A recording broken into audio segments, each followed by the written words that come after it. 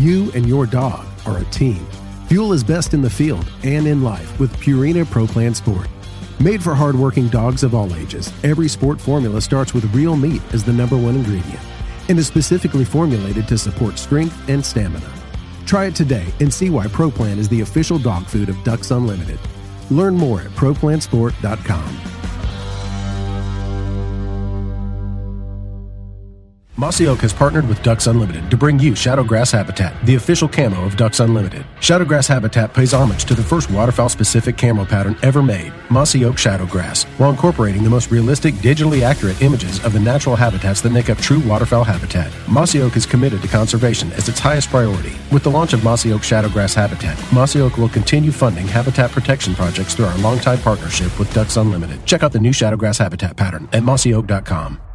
Step into the world of Campus Waterfowl, a community that's shaping the future of the hunting industry. At Campus Waterfowl, we're more than just hunters. We're students. We're conservationists. With the next generation. Join us as we highlight the dedication and commitment of young hunters nationwide. Visit campuswaterfowl.com to become part of our story. Campus Waterfowl, the future of hunting starts here. We are the Ducks Unlimited Nation, united by our passion for hunting, the outdoors, and conservation. The habitats that Ducks Unlimited have been maintaining and building since 1937 have effects far beyond the duck hunting community. Follow along with our YouTube series as we tell your stories and become part of the Ducks Unlimited Nation. DU Nation. Take it outside.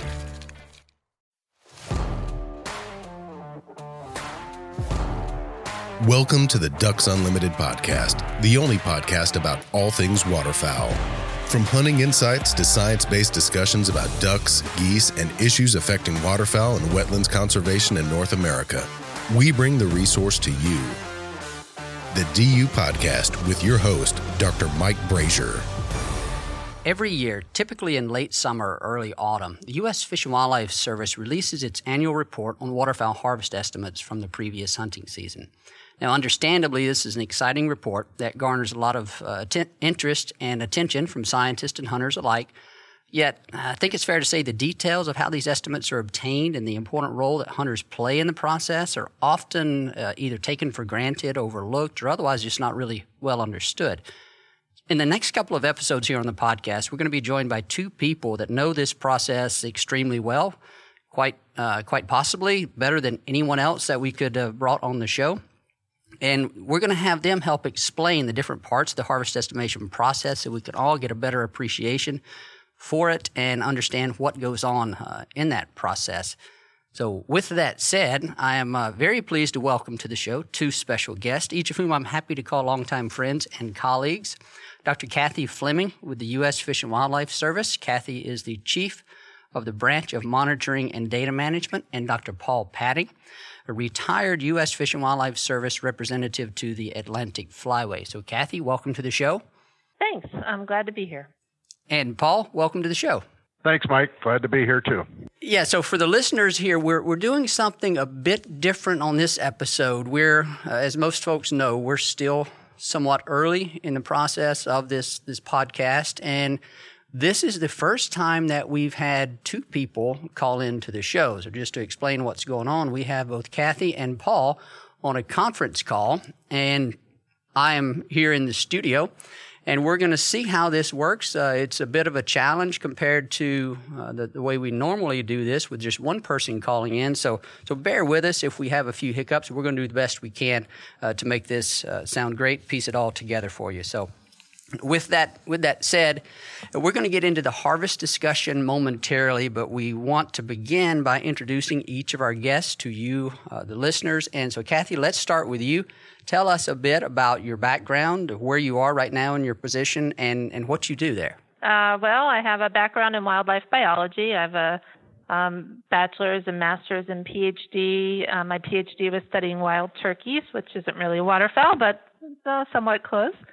I am currently the branch chief of monitoring and data management for the migratory bird program in the Fish and Wildlife Service, and I've been working with the service for about almost 15 years now. Okay, and Paul, tell us the same for you. Well, my educational background is also wildlife biology. I started with the Fish and Wildlife Service in 1991 as the wing bee coordinator in what was then the section of waterfowl harvest surveys. After about 2.5 years of that, my boss got promoted, and I'm not sure it was a great idea, but so did I. And I became the chief of that section. And I was chief of the Harvest Surveys Group until, 2007, when I moved over to be the Atlantic Flyway representative. And if I understand correctly, you are, I think I might have mentioned this with your introduction, you're currently retired, and that's a recent retirement, correct? Yeah, I forgot to say that. Sorry about that. Yes, at the end of August of 2019, I retired, and I'm enjoying retirement immensely. More time to hunt. Very good. Well, I'm tempted to ask you questions about that, but I know we have a lot to discuss here. One thing I want to unpack a little for our listeners relates to how things are structured there with you, and I know there have been some name changes to the branches. I don't exactly understand how all those go, but briefly, Kathy, let's start with you. You're the chief of the branch of monitoring and data management, but that changed names here recently, didn't it? Yes, yeah. So I neglected to mention that about 2 years ago, in the Division of Migratory Bird Management, we reorganized a little bit, and this was an effort to put a little bit more of a focus on data management, improving how we collect data, analyze it, and make it accessible for other people to use it. And so we took the existing staff from harvest surveys and also some staff that were focused on monitoring, such as our waterfowl surveys, and pulled them all together into this new branch. And so my branch includes all the people who used to be in harvest surveys, and that was the same group that Paul used to be the chief of, plus several other people who have different job responsibilities related to monitoring within our program. Okay, so to follow up on that, do I understand correctly? I think you mentioned this. I just want to make sure. Your group is also responsible for for overseeing the spring breeding population survey. Is that right? Well, it's a joint effort of several branches, but I would say that the people in our branch that focus on the waterfowl survey do the part after the data have been collected by our pilots. They send it back to us here, and we clean the data and archive it and analyze it and produce estimates. So it is a joint effort from both branches, but our branch takes care of much of the managing of that data. I guess at the very high level, Kathy, let's just talk about the types of waterfowl harvest. Most folks don't think only about harvest that occurs by your waterfowl hunters during the regular duck and goose season, but whenever from your seat, when you think about the types of waterfowl harvest, what are we looking at? Well, there is the main source of the harvest in the United States does come from sportsmen hunting, but there's also subsistence harvest for some species. That accounts for a much smaller percentage of the total harvest than sport harvest. Yeah, and so within each of those, what do you know, or what do we know about the size of the waterfowl harvest as it occurs each year? What are some of the most commonly harvested species out there? Well, the annual duck harvest in the U.S. is about 12 million, give or take. It does vary from year to year. And that's duck harvest, so you could compare that to the total migratory bird harvest, because we do survey more than just waterfowl, which is about 24 million birds harvested each year. There's about 1 million birds harvested in Canada and maybe 100,000 in Mexico. And then goose harvest is about 3 million in the U.S., probably less than about 50,000 in Mexico, and also about 1 million in Canada. Kathy, I want to back up here for just a second. I thought I heard you say something about 12 million harvested and then also 24 million. What's the distinction there? So, 12 million ducks harvested, but that's out of a total of about 24 million migratory birds harvested. So that includes all the other species of migratory birds. That could be doves, woodcock, cranes, coots, snipe, gallinule. We survey quite a few species, not just waterfowl. So that's just putting it into perspective. Okay, so then by those calculations, the waterfowl harvest accounts for about half of the total migratory bird harvest in the U.S. So I did not realize that. And you had asked about the most important species. And so we do provide this in our annual report that you can get from our website. But for last year, species of ducks, the highest harvested species are mallards, and then green-winged teal, gadwall, wood ducks, and blue-winged teal. Paul, I want to move to you now, and let's talk about the importance of waterfowl harvest estimates. How are they used in the management and study of waterfowl population, whether that be harvest regulation or otherwise? And so the basic way of saying this is, why is harvest estimation important in the first place? Well, back when the harvest surveys were first developed in the 1950s, in the 50s and 60s, there wasn't a whole lot of information on ducks and geese. We did not have a banding program at the time. We did have, and I use we sort of liberally. I wasn't there at the time, obviously, but they had a midwinter survey. And in the 50s, the spring breeding population survey was just getting started. So those were the two pieces of data that they had. And then with harvest, a harvest survey gave estimates of harvest. So that gave kind of an indirect estimate of harvest rate. The number of birds in the midwinter survey and compared with the number of birds harvested gives you an idea of what proportion of the total ducks on the continent were being taken every year. That was kind of the first use of it, but that became quite a bit less important when we developed the preseason banding program in the 60s and 70s. That program provides us with direct estimates of harvest rates for a lot of key species like mallards, pintails, wood ducks, and Canada geese. Nowadays, harvest estimates are used along with band recovery data to get indirect estimates of some of the species that are difficult to survey directly. The habitats that wood ducks are in and snow geese and white-fronted geese make them pretty difficult to survey directly.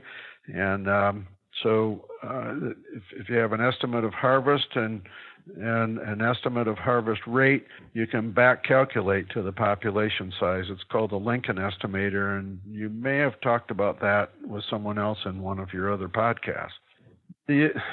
Another good thing that these estimates are used for now is that they enable us to predict the impact of harvest when we're contemplating various regulatory changes. And I want to just give an example of that because that doesn't sound very direct. But some years ago, I think about 8 or 10 years ago, we were considering changing the bag limit on wood ducks from 2 birds a day to 3 birds a day.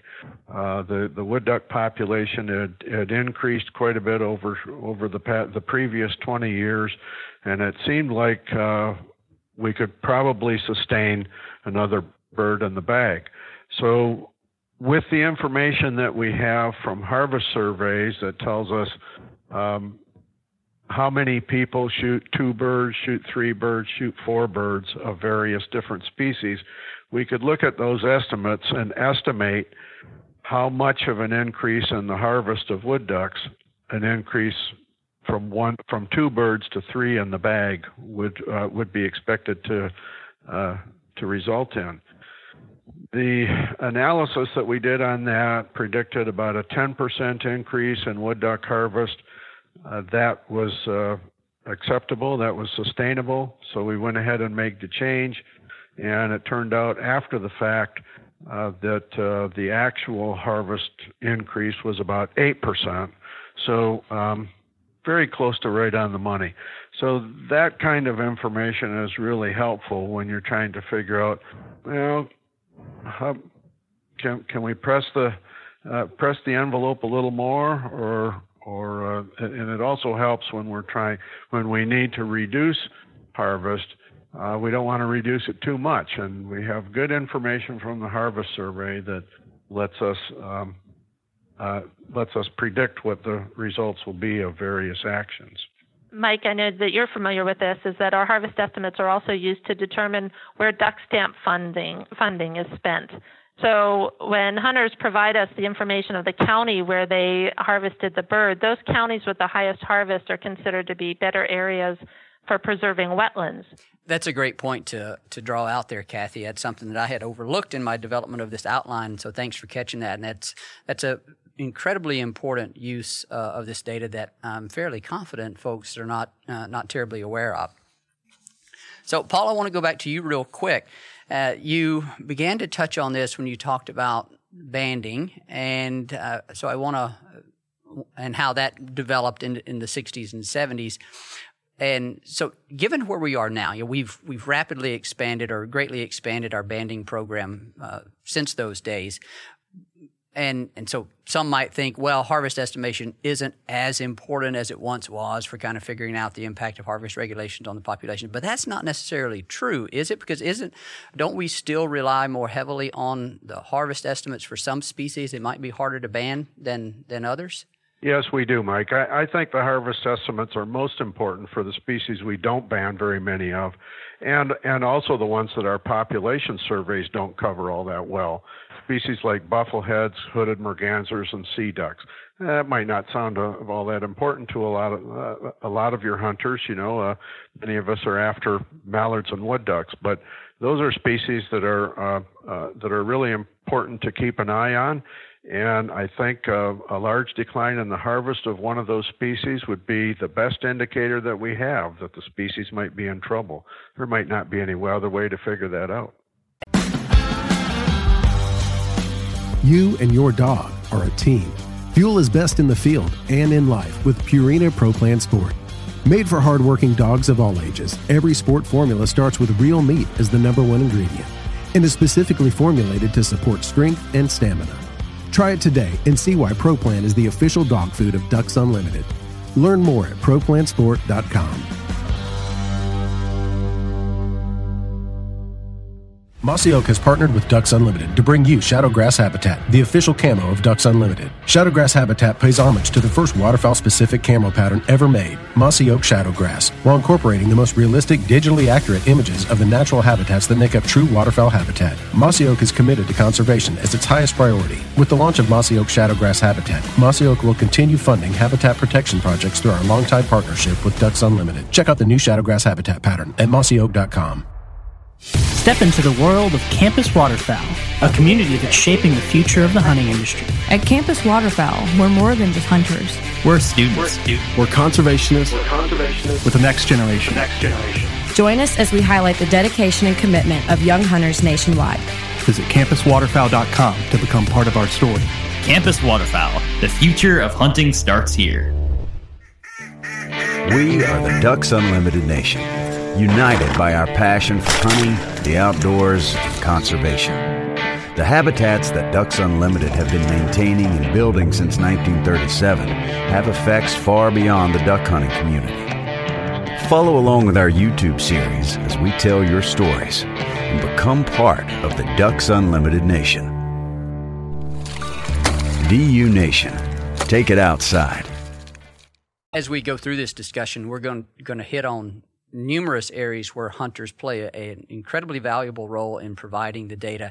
And a lot of times you hear or see messages of people almost trying to game the system, if you will, by not reporting something or trying to over-report something. But I think the thing that we want to emphasize is that the data that we get from hunters is valuable in so many ways, and in ways that I think is not completely appreciated. So hey, if you're a hunter, the safe bet is to participate at the highest level possible with the reporting of all your data, and do it in a straightforward manner, and that's going to get us the best outcome all around in terms of habitat conservation, population management. That's the safe bet. So there are a lot of nuances in how this data is used, and I'm glad we have the opportunity on this podcast to bring that out. Okay, Paul, we'll continue on with a bit of a historical perspective on this. When the process for estimating harvest first came about, and I know you weren't, some of your colleagues might accuse you of being around and being employed by the service back in the 50s, but I know better. But so based on your work in the service, what can you tell us about the initial methods that were used, and any particular failures or successes that were worth noting from back in the day? Sure. Well, the Waterfowl Harvest Survey was started in the 1950s. I think 1952 maybe was the first year it was a nationwide survey. And the first big issue in getting the survey started is, how do you get the names and addresses of 50 to 100,000 duck hunters nationwide to send a survey to? Well, at the time, almost all federal duck stamps were sold at post offices. And so that provided the potential opportunity for a really good accounting of all federal duck stamp purchasers. In other words, all waterfowl hunters, which what we would call that in the survey business a sample frame or a sample universe. That's the universe of all the people that you're interested in that you want to sample from. So the Fish and Wildlife Service worked out an agreement with the U.S. Postal Service, where every year the Fish and Wildlife Service would select a sample of post offices nationwide, send them a bunch of name and address postcards, postage paid postcards, and the postal clerks were asked to hand out one of these postcards with every duck stamp they sold. And the postcard just had a place on it for the hunter to put their name and address and a couple of other little pieces of information, and then drop it in the mailbox. And that was where they got their sample of 100 to, back then it was 100,000 or so hunters every year. Make sure I heard you correctly. So this wasn't a completely random sample across all waterfowl hunters necessarily. It was a random sample of post offices that were servicing, so to speak, the hunters. Is that right? That's right. It was a random sample at first in the first couple of years, but then it became a stratified sample where you quickly figure out that there's a lot more duck hunters in some states than there are in others. And of course, you want to have at least a reasonable estimate at the state level. We use that information on where duck stamps are sold to help decide which post offices would get sampled every year to hand out these cards. It was a different set of post offices every year. Yeah, and that initial sample, you'd get how many postcards back? 50,000 to 100,000? Is that what you said? In the beginning, it was in the first decade or two, it was 100,000, and then it started to go downhill. So what happens once they send in that postcard? The people that sent in the postcard were then sent a questionnaire, a survey at the end of the hunting season, asking them how many ducks and geese they shot. And the postcard that they got had an attachment on it. The name and address postcard they got at the post office had an attachment on it that told them, you're going to get a survey at the end of the season, so please keep track of your hunting. So they got the survey, and in the early years, the survey asked the hunters to report how many ducks and geese they shot by species, and that was in the 50s. And it didn't take too long for people to figure out that a substantial number of hunters were not that great at identifying ducks. It's funny that you say that, because there was recently and you may have even seen this, a recent publication. There's actually been two publications of this type that I know of. One was authored by my former supervisor within the Gulf Coast Joint Venture, Barry Wilson. That was part of his master's work, where he was sort of gauging the ability of waterfowl hunters to identify different species from in-hand taxidermy mounts of different species. He would actually go to the boat ramps or check stations and ask people to identify these birds that he had taxidermy mounts of. But then more recently, I think it was 2019, where they had another publication came out. I forget the researcher's name, but it quantified the ability of hunters to identify waterfowl species, and that was one of the comments that they made because of this is it's really important for us to have other methods rather than relying on the hunter's identification skills alone to estimate the species that are harvested, because of kind of what you're starting to allude to here.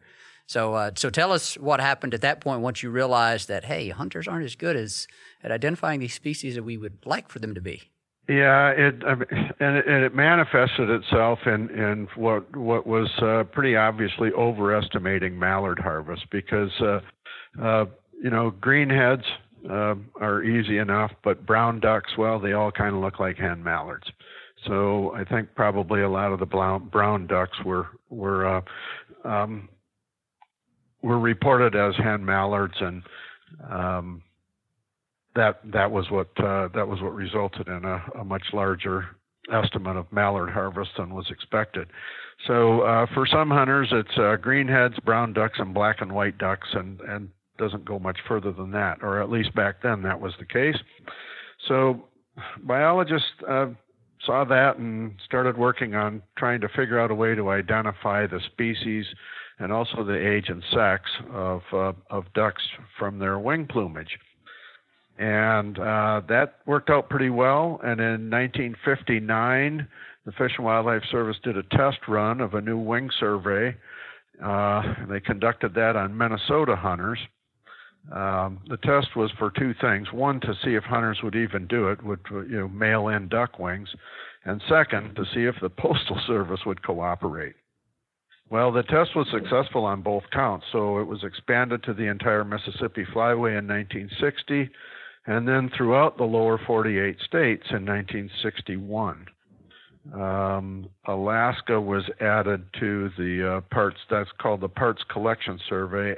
Alaska was added to that survey in 1966, and since then it's been conducted nationwide every year. And that's where we get our species composition estimates for the annual harvest. The idea, I can imagine some of those conversations back in the day where you're thinking, well, we're going to ask hunters to remove the wings of the ducks they're harvesting, to mail those in. We're going to trust the Postal Service to actually handle these wings from dead animals. And so I'm sure there were a lot of unanswered questions and uncertainty whenever that thing was first imagined. But, lo and behold, that stuff is continuing. That process continues to this day. And I'm sure there are many of our listeners that are familiar with those envelopes, the Parts Collection Survey, those manila-colored envelope with, I think, some kind of green checkering on them. So they're very identifiable envelopes, and so many folks probably participated in that. So, Paul, tell me a little about what you know of how hunters initially reacted to the request to participate in this survey, and then what have you observed with respect to hunter response, hunter reaction through the years? Well, for the mail survey part of it, just the questionnaire part, hunter participation was really pretty high, especially at first, and for several decades after that survey started. It's only been fairly recently that participation rates have dropped, maybe the last 10 or 15 years or so. The wing survey is a lot more labor intensive. It takes a lot more effort and dedication and time for a hunter to participate in that properly. So for the most part, I think participation rates have been pretty good in the wing survey too, but that has declined in recent years too. I don't know, maybe that has to do with some with the general decline in the trust of the federal government. Who knows? I think at this point we want to try to wrap up a discussion of the historical perspective of this. And Paul, perhaps a good final question is for you to talk big picture about how methods for estimating harvest have changed over the years. And that'll kind of lead to a close on this episode and then set the stage for us to come back and talk about modern day harvest estimation. Sure. Well, after the wing survey, the next big change was switching the entire survey system from that previous federal duck stamp-based waterfowl harvest survey that I described earlier to the Harvest Information Program-based migratory bird harvest surveys. And I guess that's what we're going to talk about next. Okay, and so that Harvest Information Program, the acronym that folks will know is HIP. So what that is, Harvest Information Program. Paul and Kathy, I think that's going to wrap it up on this episode. We've covered kind of big picture history of waterfowl harvest estimation in the U.S. and why it's important. And, of course, we have the big conversation of modern-day harvest estimation and what it consists of and all the contemporary pieces of that process. So we want to come back and do that as a separate episode. So we're going to wrap up this one here, and we thank you for coming on and share this information with us, and we look forward to the next episode with you. Great. Thanks for having us. Okay. Thank you. A special thanks to our guest on today's show, Dr. Kathy Fleming and Dr. Paul Padding, for sharing their extensive knowledge and expertise and experience with waterfowl harvest estimation in the United States. We also thank our producer, Clay Baird, for the work that he does in getting the podcast out to you. I also want to take this time on behalf of our special guest to thank any of the hunters out there that have participated in these surveys. The information you provide, the time that you take to fill out these surveys is incredibly valuable for the management of the resource, and we thank you for that time. To all our listeners, we thank you as always for your support, passion, and commitment to wetlands and waterfowl conservation.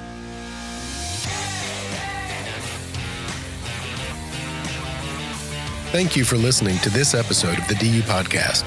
Be sure to rate, review, and subscribe to the show and visit www.ducks.org/DU Podcast for resources based on today's topics, as well as access to more episodes. Opinions expressed by guests do not necessarily reflect those of Ducks Unlimited. Until next time, stay tuned to the Ducks.